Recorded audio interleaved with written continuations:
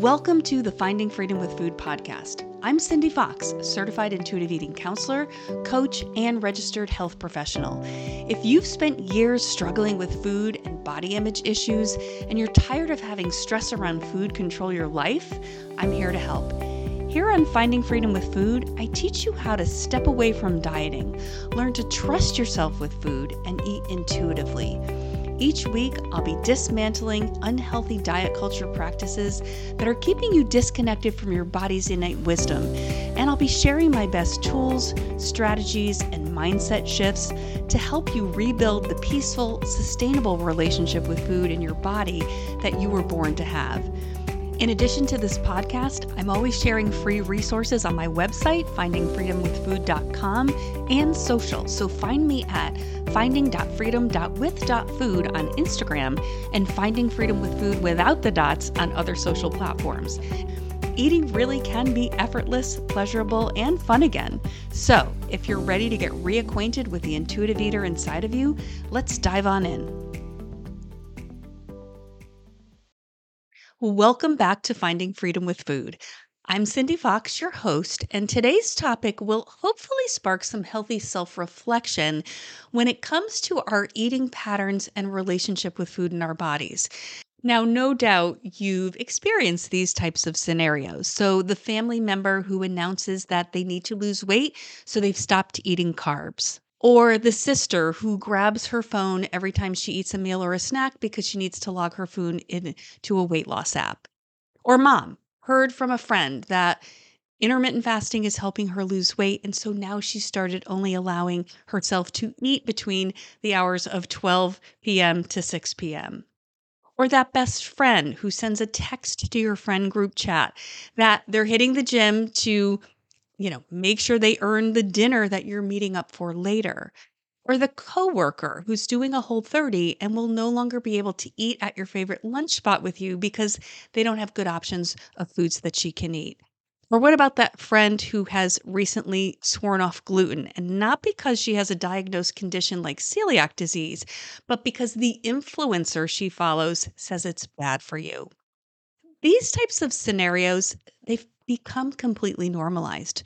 So many of us have dabbled with or maybe been full on knee deep in these types of behaviors when it comes to food and exercise. The truth is, it's become difficult to know when habits like these that have been labeled by diet culture as healthy fall into the pattern of disordered eating.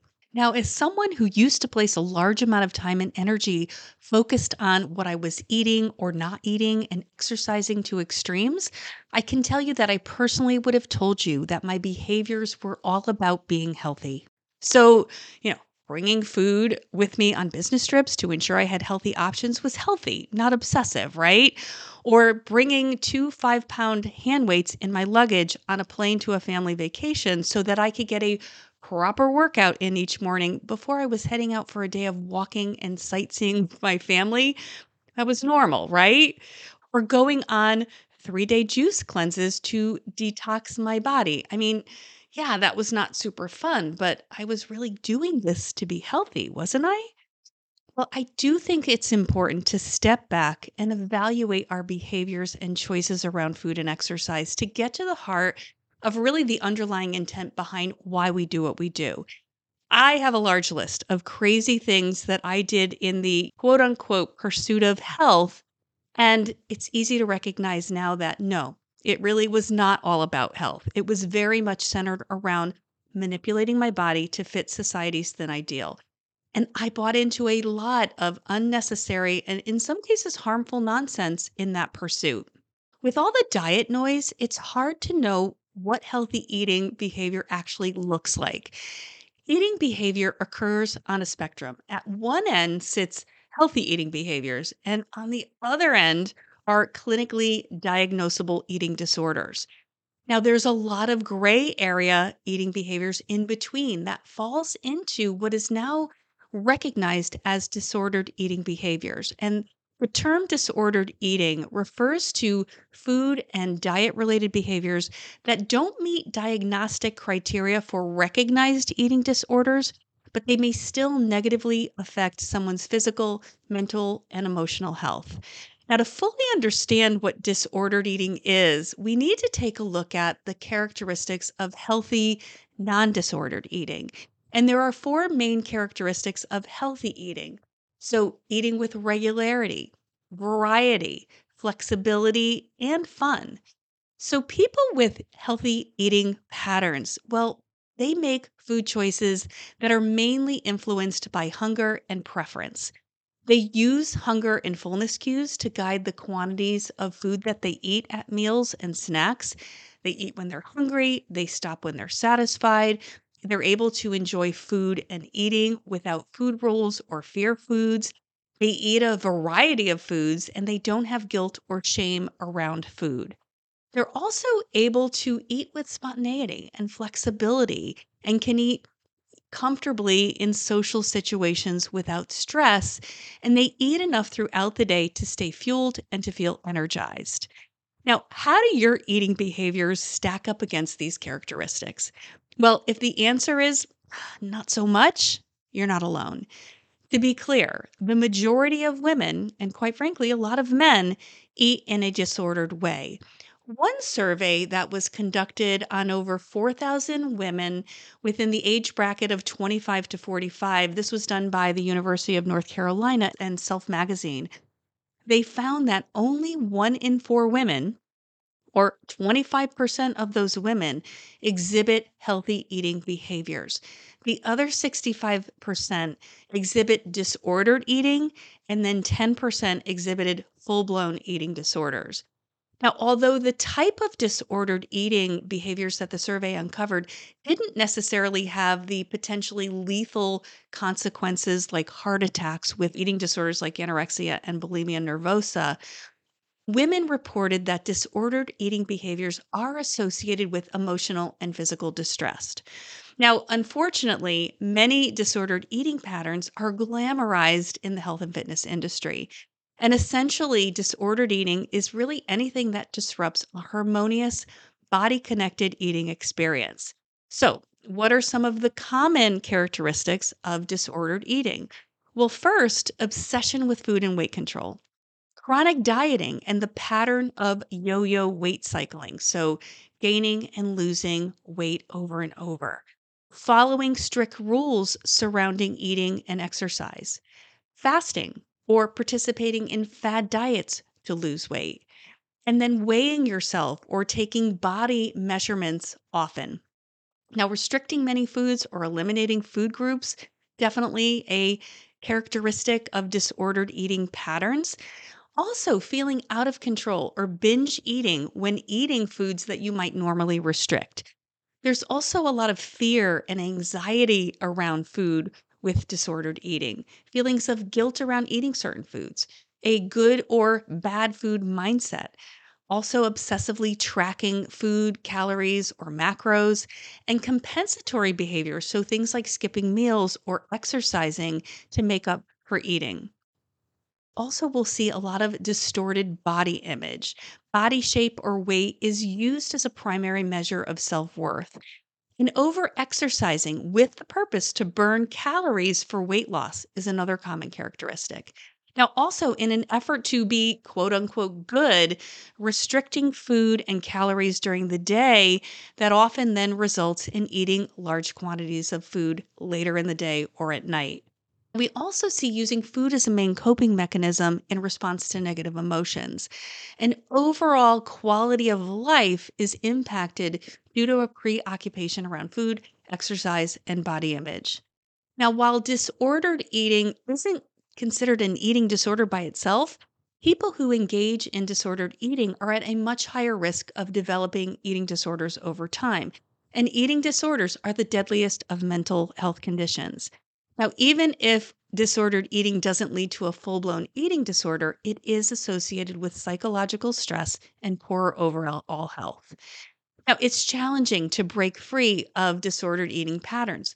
One of the first things that I do with new clients is I have them look back at their dieting history and critically evaluate the impact that dieting has had on their lives. So, here are some things to consider as you reflect on your own personal history with dieting. First, consider why you started dieting. Did you feel pressure from family or friends or influencers or maybe a physician? What was the longest period of time that you sustained weight loss from dieting? And are there trends that you see in your body weight since you first started to diet? Do you find it more difficult to stay on a diet currently, both mentally and physically? And how often have you said that a diet worked because you had temporary weight loss? Now, reviewing your history, was the weight loss ever permanent or did the weight gradually come back on? Now, another helpful exercise is to take time to consider how dieting has interfered with your life. So, for example, how has dieting affected your social life? So, in some cases, maybe avoiding social events or worrying about what people think or comparing what you're eating to others.